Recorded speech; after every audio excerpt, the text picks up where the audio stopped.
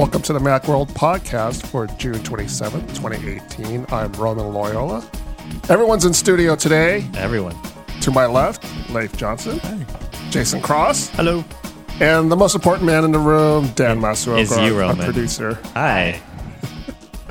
Dan, as I always call him, the most important man in the room because he is the one who knows how to actually broadcast this podcast. Otherwise, we would never go on. Sometimes I know what I'm doing. He knows what he's doing. But most importantly, he represents you, the viewer. If you guys have any questions or comments about today's show, let us know on Twitter and YouTube. We're not on IGTV, not on Instagram TV, but on YouTube and Twitter.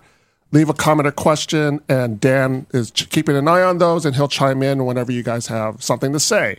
So, say about today's topics, we're going to talk about, we're going to talk about the butterfly keyboards. We're going to talk about Apple headphone rumors. But first, we're going to talk about the big news of the week, Apple releasing the public betas of iOS 12 and macOS Mojave. So I might as well get into our poll right away because we did a poll on Twitter asking if people were running the iOS 12 beta. If people were, excited about it as we are. Maybe they are excited, but maybe they're tempered to excitement. The poll I thought was interesting. Out of 580 votes, 29% said, of course, they're using the iOS 12 beta. 22% are waiting until later versions of the beta. A whopping 46% said no way, it's beta, and 3% say their devices are not compatible, which Jason figured out is roughly 17 people who voted. Something like that. Yeah. So, but that's interesting also because that we always talk about, or there's always this thing about people using older Apple devices, and that holds true to a certain extent. Yeah. It has to be really old to not. Right. That's what I was thinking, yeah. Yeah. Older than a 5S is what you get for. Or an iPad Air 2? Is that Air? I think First so. Air? I don't remember. I don't remember either. 5 years at least worth of devices. Right. Pretty much. Yeah. So not a lot of you are using the beta. Of course, all we're doing is writing about the beta. Right. I did get an email, I want to say a week ago, from a reader saying, "Why are you guys talking so much about the beta? We can't run it." And I was kind of like, "All right, well, there's a long, convoluted answer to that." Yeah, but it's still true that almost everything we write about the beta is true of the final release. Correct. This is what you're going to experience, even though you can't run it now. Correct. Yes. So that's And also, if you're not running the beta, us posting these articles give you an idea of what's coming up. Yeah. Right. So maybe you can't experience it, but you can at least read about it and see what's going to happen. And our poll is very self-selecting because it's Macworld, right? Right. But only 46% plus 3% I can't run it. So basically half of all the people who answered the thing just won't run the beta at any point. Yeah. That's a lot. Imagine if half of all of Apple's customers were going to run the beta of iOS 12. They'd get a lot of testing. They'd probably get too much testing. Yeah. So I'm sure that's not true. I'm sure once you take everybody, not just the people who answer Macworld Twitter polls, it's not nearly half of them are going to end up running this beta. Yeah. So Apple does these betas because they need the feedback. They want trying to put out stable software and stuff and get feedback from people. So that's why they do it. And the iOSs are free, or the OSs, both of them are free. Yeah. So. And they make it really easy to the feedback to do. Well, one to do feedback. First of all, I think in the betas, all of them give diagnostic info to Apple. I don't think that turns off the same way as in the final. But there's also a feedback app. Yeah. But they also make it just easy to participate. You don't have to. It used to be you had to download files and iTunes this, and now you just go to the right website. You go to beta.apple.com on your iPhone, click iOS, it'll download a profile. Yes, I agree to be in. download a profile, it downloads it to your phone, and then your phone just gets updates just like it would every other OS update. Just software update does it. And it's just as easy for Mac that way, too. Yeah. So that's way different than it used to be. Yeah. So I have a question. One first, Elf says they recommend everyone do a backup pre-beta install. Yes. Yep. And then first thing they tell you to do, backup and archive. And then I wonder if you guys would be more likely to write an article, 5 reasons why you should install the beta, or 5 reasons why you should not install the beta. Well, Jason, you kind of we just actually kind of did that article. It wasn't 5 reasons, but it was basically should you install it or not, and what the reasons you may or may not. And Apple always tells everybody, do not install this on your primary device, the thing you use every day, because it's beta, and that's generally our advice as well. But I think iOS 12 changes things up in a couple significant ways that might change your mind a little bit. Right. And the first is that compared to other like sort of first beta releases, first public beta releases, it's pretty stable. Yeah. Now, just to clarify or to point out, you've been actually using developer betas. Yes. So not just the iOS beta that's only been out for a few days. Yeah, the public beta is the same version as the second developer beta. Right.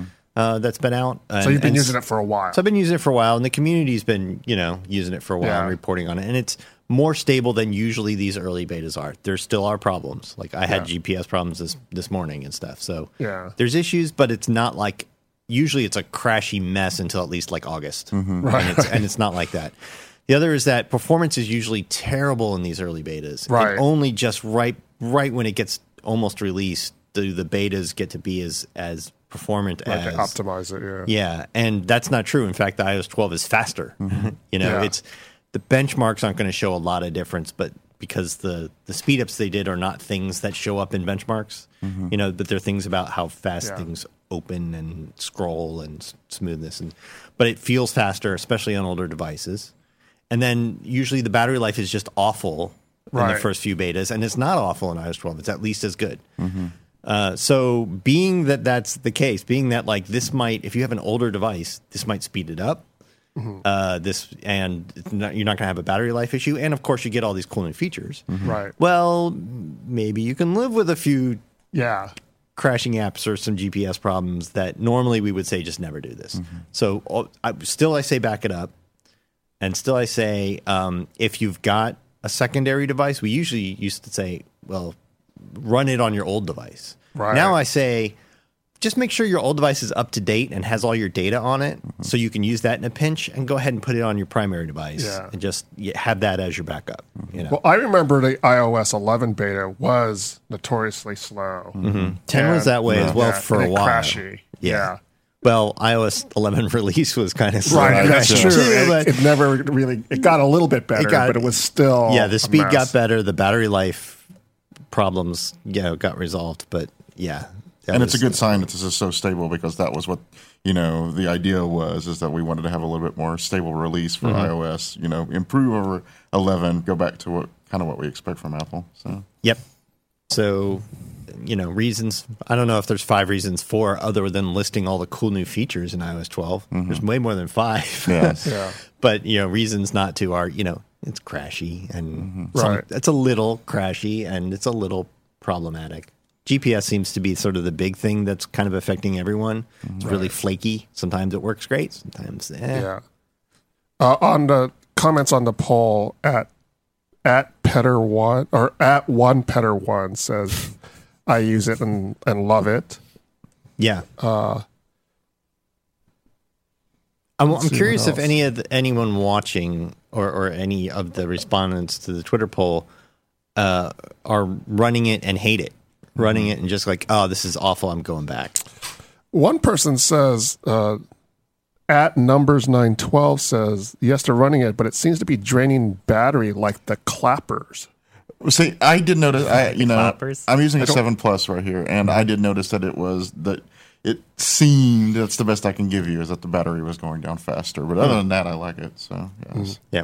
Your first day or two of any new OS installation, battery life won't be as good because it's doing background stuff. It's indexing things and all this other stuff. Well, we have a couple comments. Alf says they love it, and Andre says I'm skipping the beta this year. So there's a 50-50 right there. Oh, and Talman says on YouTube, the iOS beta are running great on both my phones and iPad mini. With the exertion that the Springboard crashes frequently and my GPS will crap out regularly, ailing with Bluetooth. Oh, so another GPS issue. Yeah, there seems to be, at least in this version of this what was developer beta 2 and the public beta, GPS is flaky. Which if you're daily, every day using that GPS a lot, maybe you skip this beta release. Yeah. Yeah, and Alf makes a comment about that the beta is not supported by AppleCare. So if you have a problem, they'll wipe your phone. Yes. Yeah. That's a good point to make. Yeah. Yeah. So, yeah, it is beta. Use at your own risk. Back up your data. Back it up regularly. And you can always back out of the beta if you don't want to use it anymore. Jason has an article on how to go back to iOS 11. What it does when that happens, you put your phone in recovery mode, you plug it in your iTunes, and it says this needs to be recovered. It'll download the latest non-beta release and apply that. So that's 11.4. And your backups, you can only restore a backup from 11.4. Right, that's true. So if you keep making backups of iOS 12, you're not going to be able to restore those backups. So before you install iOS 12, back up your phone and then in iTunes do archive and archive that backup, put it somewhere else, and just so you always have an 11.4 backup ready just in case everything goes bad. Right. Personally, I don't worry too much about it because all the data I really need is in the cloud. Right. Same here. Yes. So with the exception of like maybe some games that don't cloud save or something like that, I don't really have a lot of stuff that I worry too much about. The couple of times when I have actually had to redo my iPhone that way, I'll be honest with you, I've just started from scratch. Mac is a different case because I have a Mac where I have everything in its right place. This is the way I want it. But iPhone, I don't really care. I just re-download everything. Sometimes it's nice to start fresh. It brings a lot of clarity about like, do I really need? I haven't used that app in I don't know how long. I don't need that. Yeah. So there's also the Mojave beta that's out. If any of our viewers have been using either beta, the Mojave or the iOS 12 beta, let us know what your experiences are. Got any favorite features? Got any complaints? Let us know. What's your favorite feature of Mojave? You've been using that, I think, more than we have. Yeah. It's funny. It's more. Jason Snell actually pointed this out to me. Jason Snell, who writes the more color column, and he has a website, 6colors.com. It's not really like my favorite feature, but it was like kind of like, I didn't know you can do that. So I actually really like the desktop stacks a lot. Okay. I mean, it's not really I don't know if calling it a marquee feature seems odd because it's sort of like I mean, different things for different people. Right. I have nothing on my desktop ever, so I don't care about that feature. See, I do this weird thing where I save things throughout the day on my desktop, and then I go organize it later. Right. I do that. Yeah. Okay. Yeah. It's sort of like, if I'm working and then it gets all messed, everything's out, and then I. So that's your favorite thing is the stacks? So stacks helps me organize that. But Jason pointed out to me that there's actually a way. If on the desktop, there's actually a way to mess up your desktop again. Yeah, you can. What is it? So it's like they've always had cleanup, which just kind of makes everything in nice grid. Right. And now they have a mess up as well. If it's cleaned up, you can hit mess up. If it's just too orderly. Yeah. So there's a mess up desktop command. And I don't know. I just found Jason told me that last night, and I just thought it was pretty funny. I wonder if that is partially I wonder if that's going to go away after the beta. I wonder if that's part that they have to have an easy way to make everything messed up so that they can like test stacks. Exactly. And stuff. That's what Jason thought too. That or Jason Snell thought too that it would maybe go away. He wasn't quite sure it was going to stay. I like it. It's playful, and I think I'd like to see these little playful things that don't really matter. Yeah, but they're fun. Yeah, that's why it kind of stuck in my head. Even this morning, I was thinking, that's it's because it's not really a feature that most people maybe will find useful. Maybe they will, but like you said, there's a playfulness to it that. If you have OCD and it's like I gotta work this out, you just mess it up a little bit, and then you go, I'm not gonna touch it, and you force yourself. Yeah, that's true. I like the new screenshot function because they always have had the was it Control Apple or Shift Apple 3 and 4? Yeah, Command Option 3. Command Option 3 and 4. Now there's Command Option 5, which makes a screenshot tool that works the way it does on iPhones, where you get a little pop-up in the corner of what your screenshot was, which you can turn off if you don't like. But you can quickly access that and crop it and edit it and stuff like that, and choose where those screenshots go instead of just them dumping on the desktop and everything. So I think I'm going to end up using that screenshot function instead of the other ones all the time, because I like to be able to just go, I just wanted this piece or whatever. Right. Yes. Another one of the features that I really like is now recent apps show up in your dock. There's an option to have recent apps show up in your dock. It's similar to the dock in on the iPad Pro. Yeah, it's like the Siri. Although that's sort of Siri suggestions, or is that just recent apps? On Mojave or on the iPad, isn't that also? I forget if you kind of use these apps often. Yeah, it's over on the right. So it's. I mean, I use the feature myself often, but it's been there for a while. So it's kind of like the documents, folder or whatever. Yeah. It just adds a little section to your apps and goes like, these are the ones you used recently. Because I use the app. I always go to the Apple menu and then click recent items and then click the most. Because a lot of times sometimes there'll be a phase where I'm using an app a lot, but I don't use it regularly enough to keep it in my dock. Yeah. So I go to the Apple menu, then hit recent items, and then pick the app that I'm using. But now that it's in the recent items in the dock, it's there's one change to that I've noticed this too, and there's one change to that I'd like to see, which is I want them to, at least as an option, have it not put apps there that get triggered by opening files from Finder. True, right. Because I don't need my video viewer or VLC or preview always being in there just because I used preview. Right. Because I'm always using them from Finder. Right. So it's something that you launch from the app itself. And maybe there's an option. I haven't dug into it.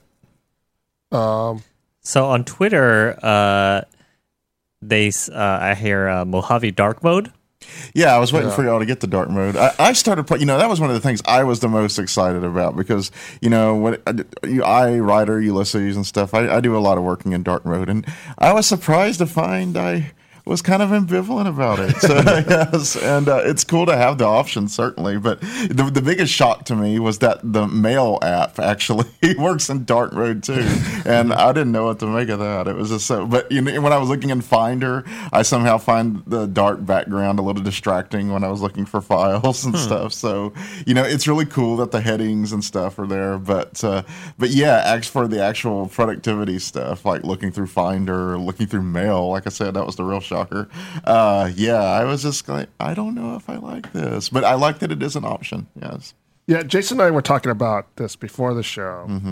I like dark mode, but the problem is that what we're finding is because the third parties have not flipped the switch for dark mode yet, or they haven't implemented dark mode yet. There's an inconsistency.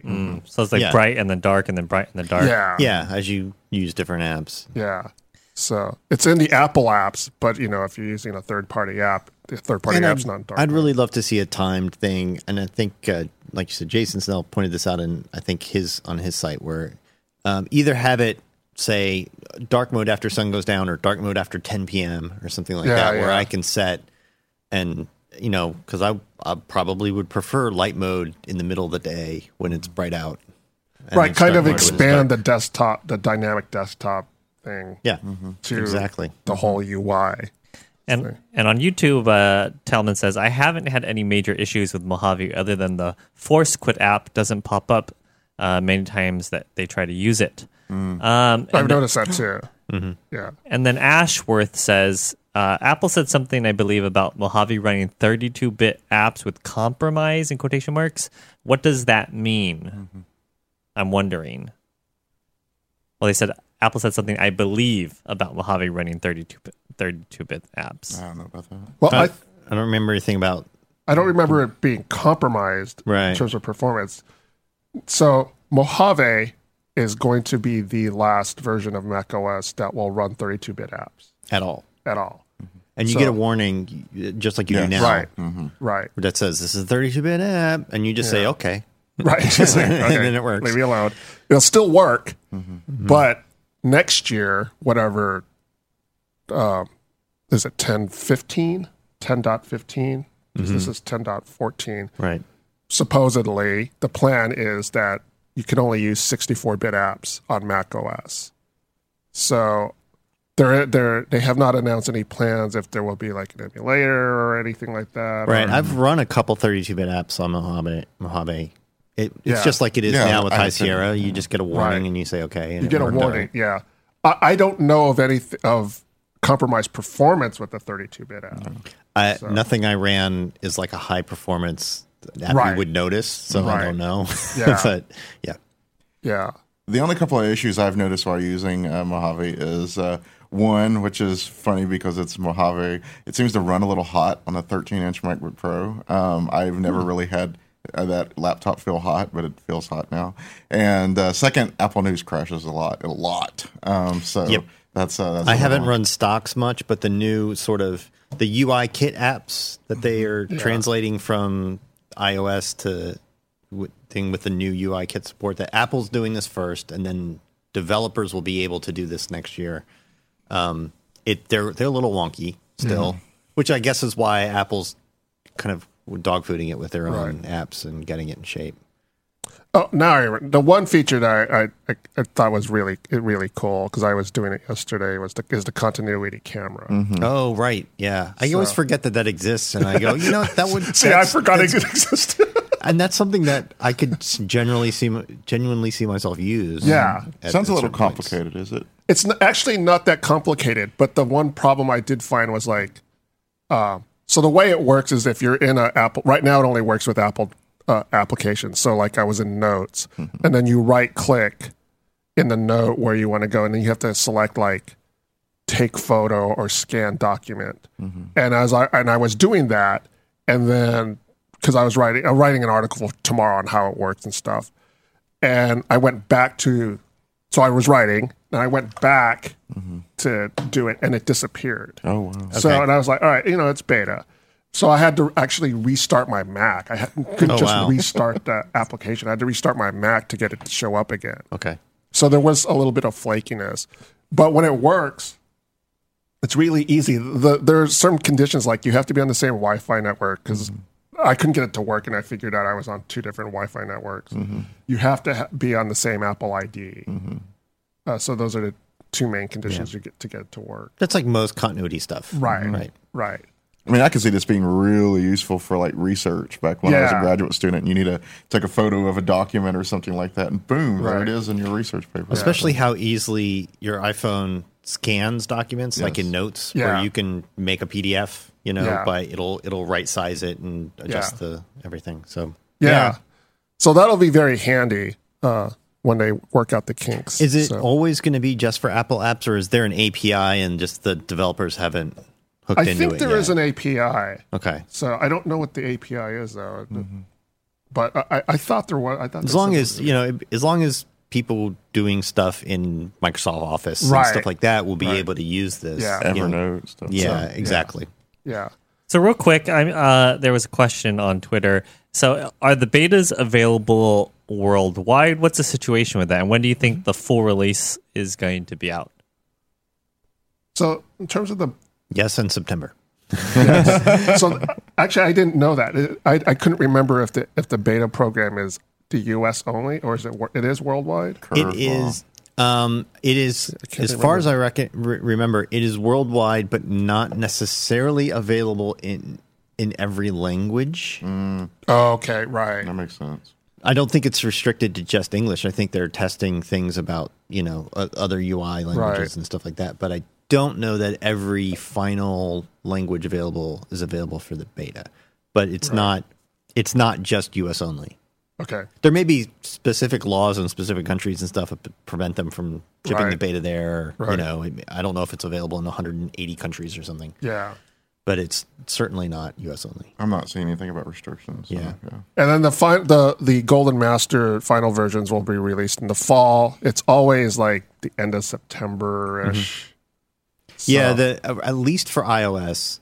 Yeah. The pattern we've always seen is it's the second Tuesday of September, I think, is always the event where they announce the new iPhones. Right. And then a week or two after that, the iOS release pushes out to everyone, and then the following week is when the iPhones go on sale at the end of September. Yeah. So that's your kind of September roll. Right. If they keep to that, that'll be the schedule. And then macOS is kind right in there follows, somewhere. Right. Sometimes I don't remember if they released it High Sierra on the same day or maybe a day after, because sometimes they don't want to do it all at once. Mm-hmm. They want to spread. I think they kind of aim for in that same week, and it's not always landed in that same week. Yeah, it's always at least within the same week, not always at the same day. Mm-hmm. So, so look for it in the fall. Mm-hmm. So, and you can even still, after the final versions are released, you can still run the betas. So you can still be part of the beta program if you're interested. Mm-hmm. So you'll get betas of the revisions that come out because Apple wants your feedback on that. So if you're still interested in participating in the beta, you can do that. And there will be a point at which you have what is essentially the final release that they in the beta program. And if you remove that beta profile, it's fine. You'll just get regular releases, and you don't have to totally refresh your phone and stuff like that. You kind of don't know what point that is until it happens, though. Right.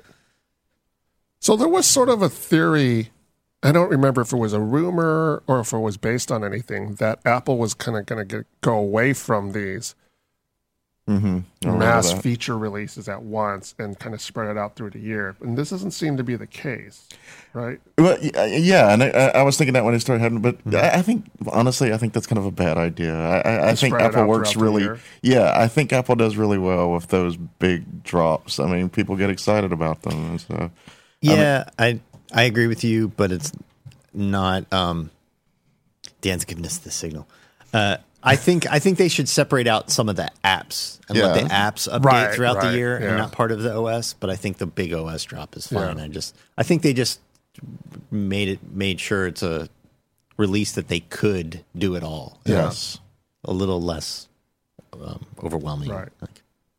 Yeah. So look for if you're it seems like most of you are waiting for the final versions. Just you'll have to wait till the fall. And perhaps in the fall, we'll also hear literally, maybe figuratively, literally, about some new Apple headphones, our next topic. So, was it yesterday or Monday? The week's gone by like a blur. Yeah. So, was it Mark Gurman? Yes. It's always Mark Gurman. It's always Mark Gurman. Almost sometimes Michiko. Yeah, it's Michiko or Mark Gurman. Yeah, had a report about some high-end AirPods that could come out. Well, I mean, the projection is that they wouldn't be out till 2019. Mm-hmm. Yeah, he said 3 audio products in 2019. But, I mean, they could show them in the fall and say they're coming out next year. Yeah. So one was AirPods, but not to replace AirPods. So not AirPods 2. Yeah. Or maybe they'll call them AirPods 2, but they'll just be at a higher price, or maybe the same price and they lower the price of AirPods or something like that. Right. But they will be a superset of the AirPods and not replace them. And what would be the improvements of the new AirPods? They said the rumors are better waterproofing. They're not going to be like IP rated, but they'll be sweat resistant and stuff. and you can use Siri without tapping on them. You can just say it. Always on Siri. I'm not trying not to say the phrase and screw up everybody's phone. But yeah, that's sort of always on Siri, and that's the only rumored things. There's things the rest of us would like better sound quality and stuff. Noise canceling. Yeah, active noise canceling. That would be a feat in those little tiny things, but that would be some Apple innovation. That really would. Right. To me, the interesting part of his report was he said that there's a possibility that there would be over-the-ear headphones from Apple. Yeah, that was the second one. So, and remember, I read that article earlier in the year because there was already that rumor floating around that Apple was planning on doing that. So so there was just to clarify, there was a rumor earlier this year. I don't remember who that was. Was that Ming-Chi Kuo?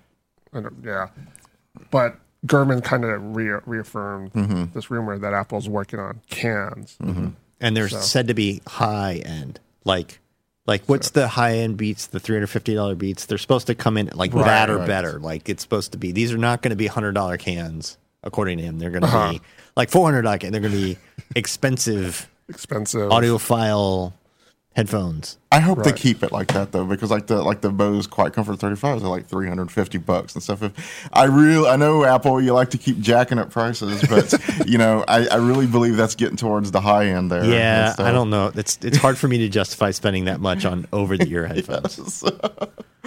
I don't fly that much, and I can't use them at the gym. A lot of people do. I see people with their big old cans at the gym, and I don't understand it. How do you do that? No, I used to have a pair of the Bose, the noise canceling. I can't remember which models they were, but they were awesome. Yes. They were just, so. But that's interesting. And then there was also rumor. The rumor also has a HomePod refresh.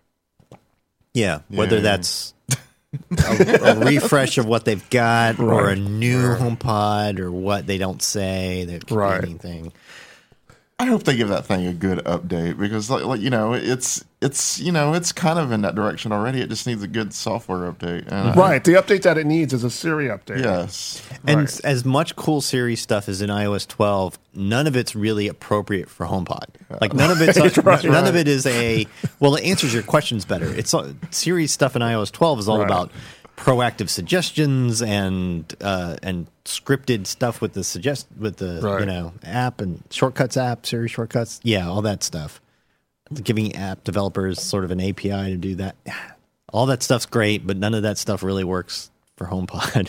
But I think Apple is realizing, especially with the AirPods, that people really do want to buy audio stuff with them. And more importantly, I think people don't want to.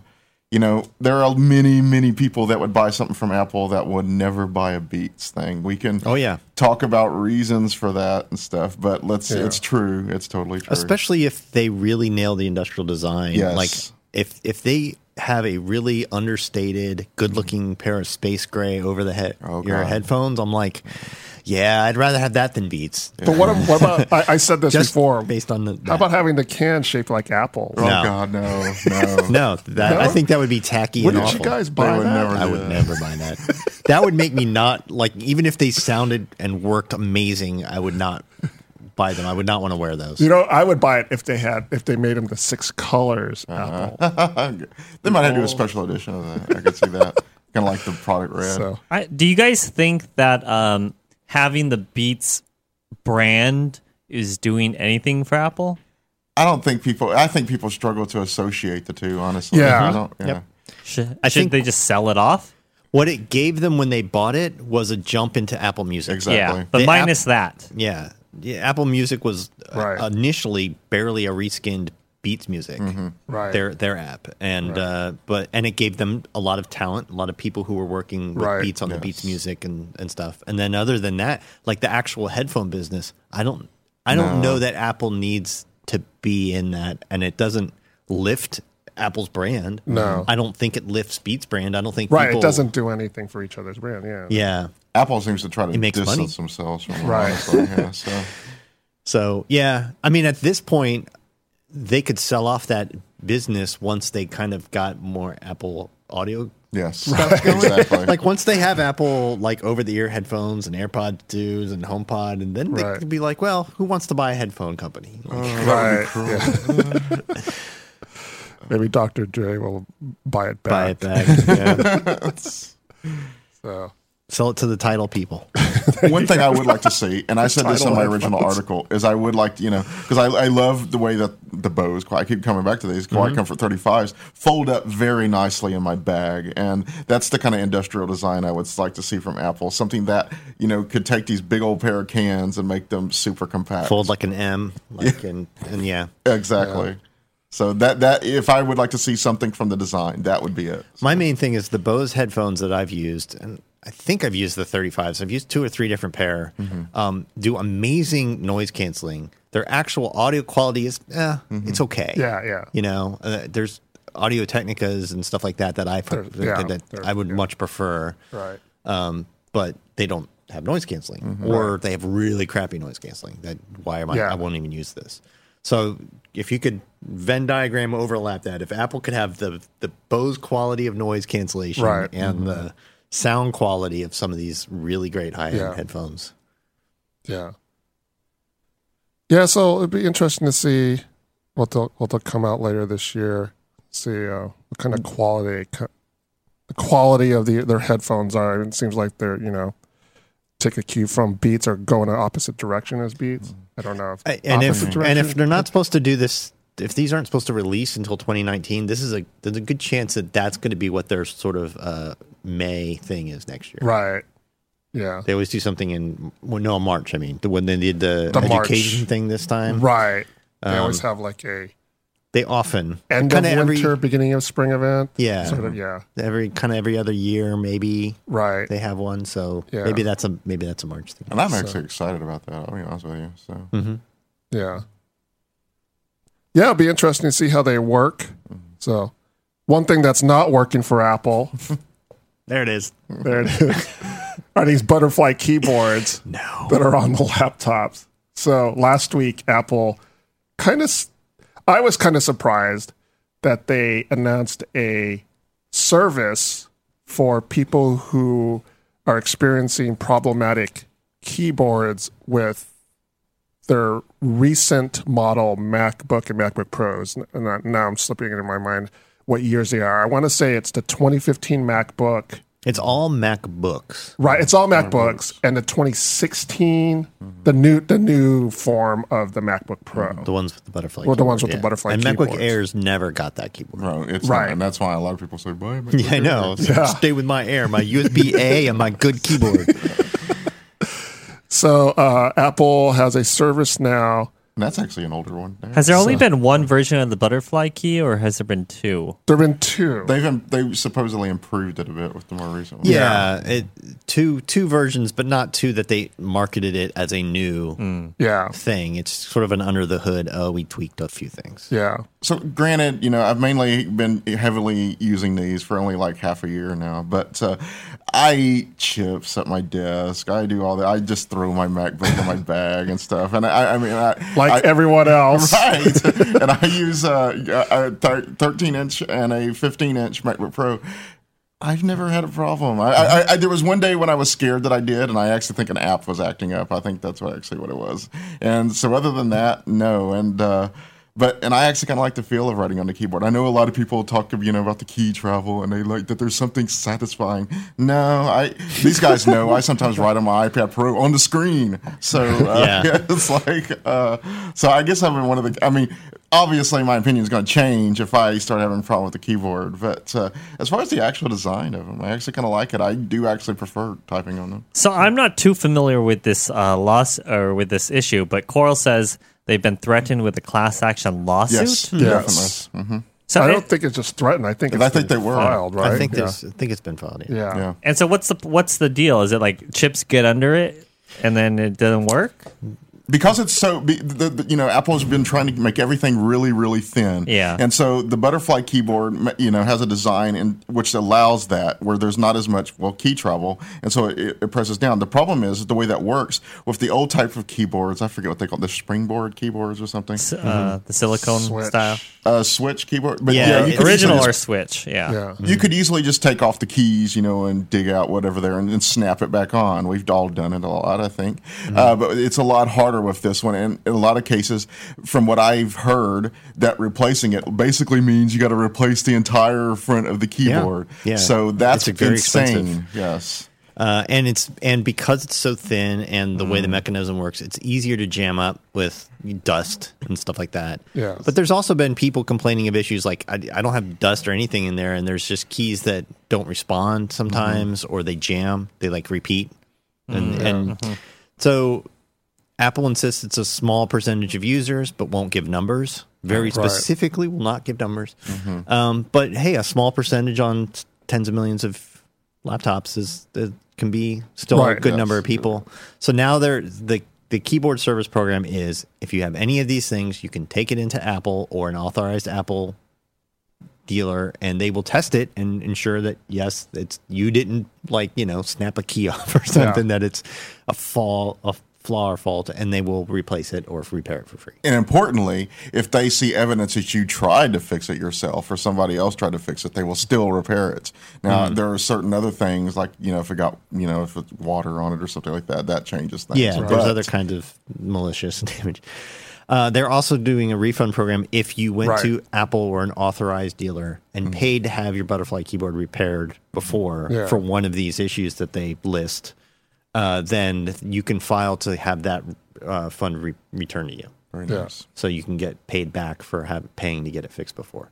And that's all good. All of this stuff is good, but what they got to do is get a keyboard that doesn't have this problem. Right. Yeah. Which kind of, if you're into theories and stuff, there was no hardware announcement announced at WWDC. No MacBooks. We thought maybe there'd be new MacBooks because there are new Intel processors that are out. We would like to see them. They've been out. Where people are like, where are these? Yeah. Right. So where are these MacBooks with the new Intel processors? And now there's a theory that maybe they're trying to figure out how to fix the keyboard. And that's why we didn't see a new MacBook Air, because they had those butterfly keyboards. Yeah. But that has to be completely different divisions within the laptop division, right? Well, what we mean is they don't want to release, even if the processor upgrade stuff is ready, they don't want to release a new version until they've tweaked the keyboard to make it more reliable. Okay. Or replaced it with a whole new keyboard that they can go, it's our best keyboard ever. Yeah. And it's really just... You can eat a whole sandwich right over it.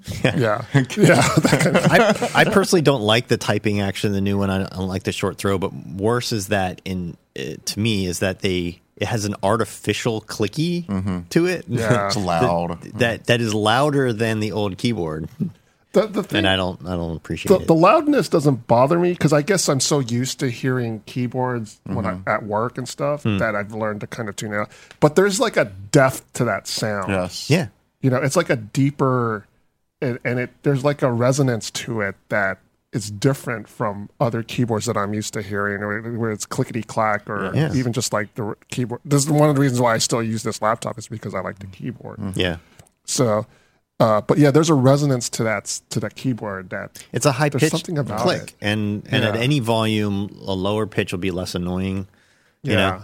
So they need a new keyboard. It's one of those things everyone complains about. Yes. I mean, notwithstanding Leif, who prefers it, and there are a small percentage of people who prefer it, but you would want. If you were going to make a whole new keyboard, you would want a majority of users to think this is better. Right. Exactly. And they're clearly not most people think this is better. Yeah. Melissa over at PC World actually sits several desks away from me, and she will sometimes say, "That's so distracting." The clacking on the keyboard. It's a clicky thing. Yeah. She's going to hate coming near us because we're using mechanical keyboards at our desks.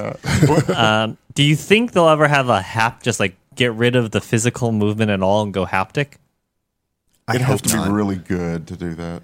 Yeah. There's been rumors that they're going to replace it all with a screen so it can be dynamic and change on your. Right. And I so hope they don't do that because I have typed on more screens than I can imagine.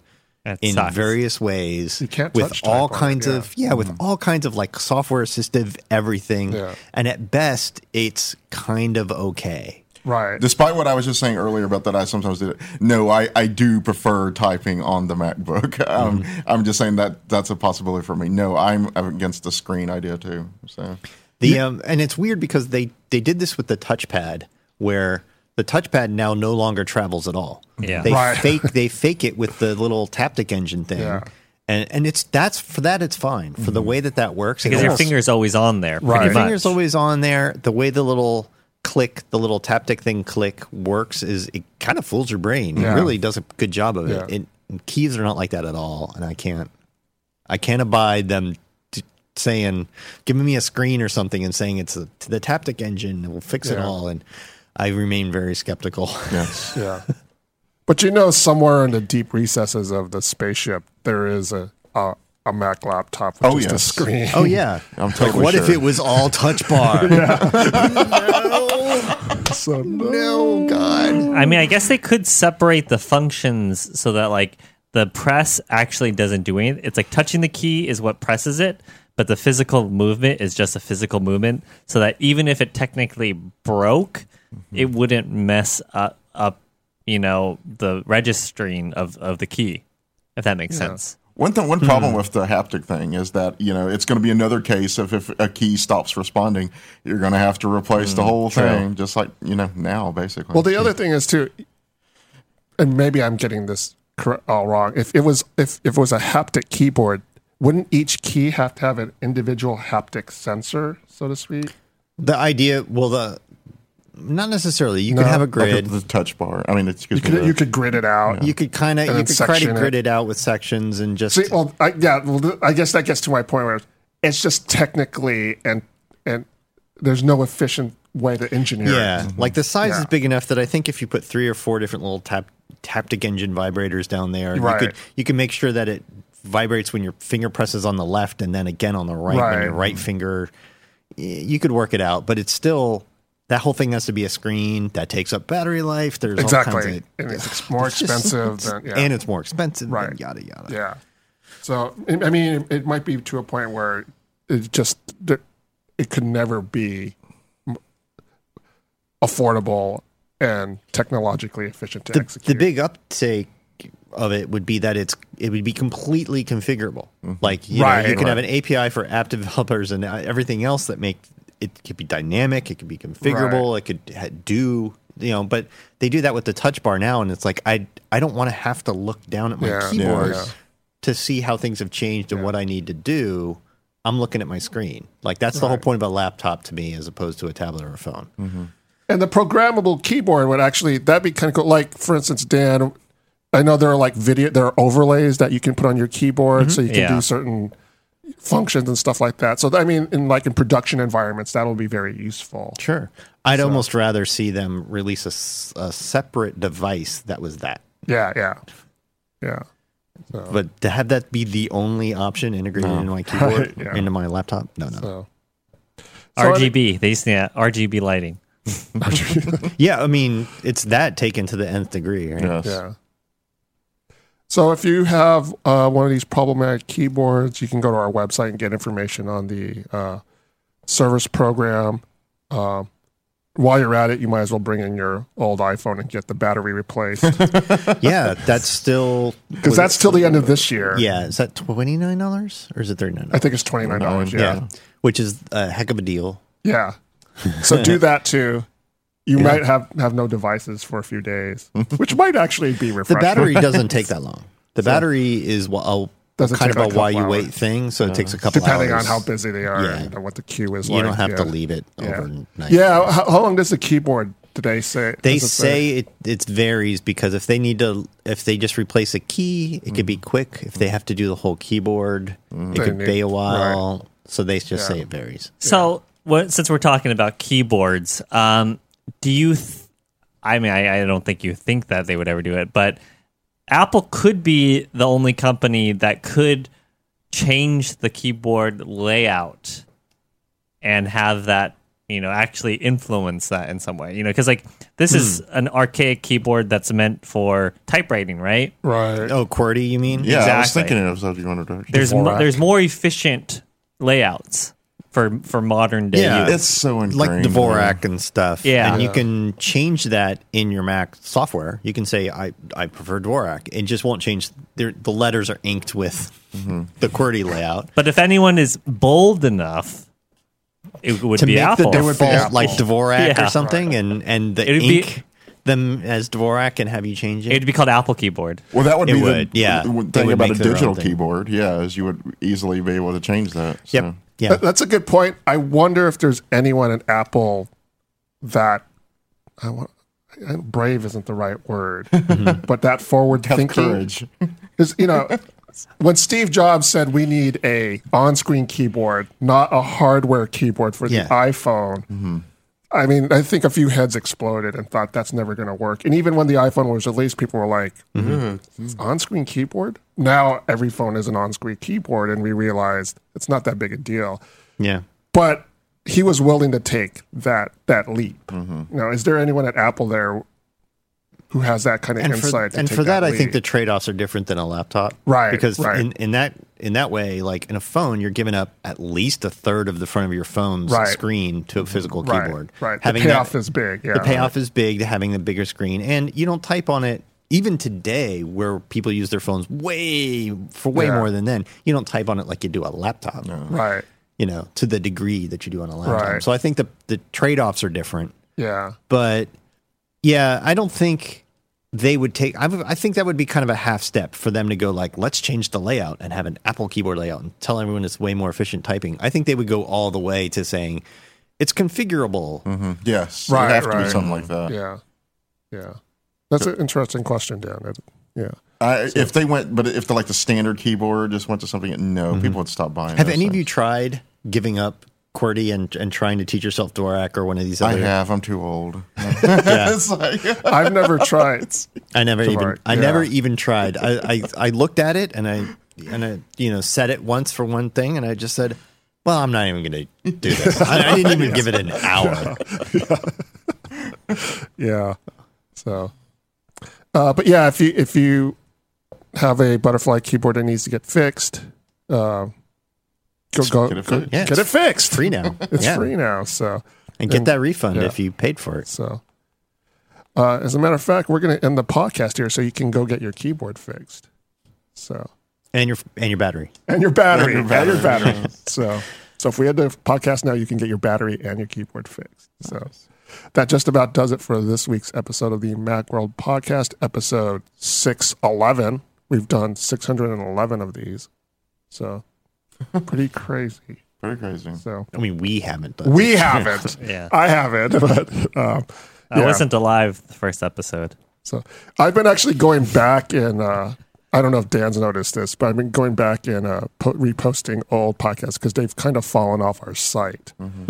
So I've been trying to go back and re-podcast because I'm like, it's kind of a shame that they're not accessible. So whenever I have a moment, like 15 minutes, I'll go do some work. So look for those old podcasts. Not to delay the end of the podcast, but if you find one that has like an interesting topic that it would be neat to go back and look at, like through the lens of now, like did they predict right? Did they get it right? What changed? So maybe we should have a podcast where we look at some of that'd be cool, a handful of old podcast topics and what they said, and then look at them again. I'll keep an eye out for that. But join us next week for our podcast. We'll probably be on our regular time schedule. Oh, no, it's July 4th. Next week is July 4th. Are we off or are we moving it? We're off. So, so in the U.S., for our international viewers, it's a holiday here in the U.S. We celebrate Independence Day on July 4th. This is a Wednesday. It's the day we fought the aliens and won. Yes. Yes. So, keep an eye on our website to see when the next episode of the Macworld Podcast. We have to check our schedules and see what's going on. So it'll probably just be normal time the week after. Yeah. And then the week after that, we have other things too. Because we still have to work on Tuesday. Schedule's getting complicated this next couple We'll figure it out. We know we're not on July 4th. Yes. Right. So, in the meantime, look for an old podcast that I'm posting on the website. So, but yeah, keep an eye on the website. We'll post when we'll be broadcasting again. So we've got some scheduling issues that we have to work out for the next podcast for Podcast 612. So, but yeah, keep an eye out on Macworld.com. I'd like to thank Leif and Jason. Thank you. I'd like to thank Dan, our producer. You're welcome. And thank you, the viewer, for joining us. Like I said, check our website for the next episode of the Macworld podcast. Thank you very much. See you guys later. Happy 4th.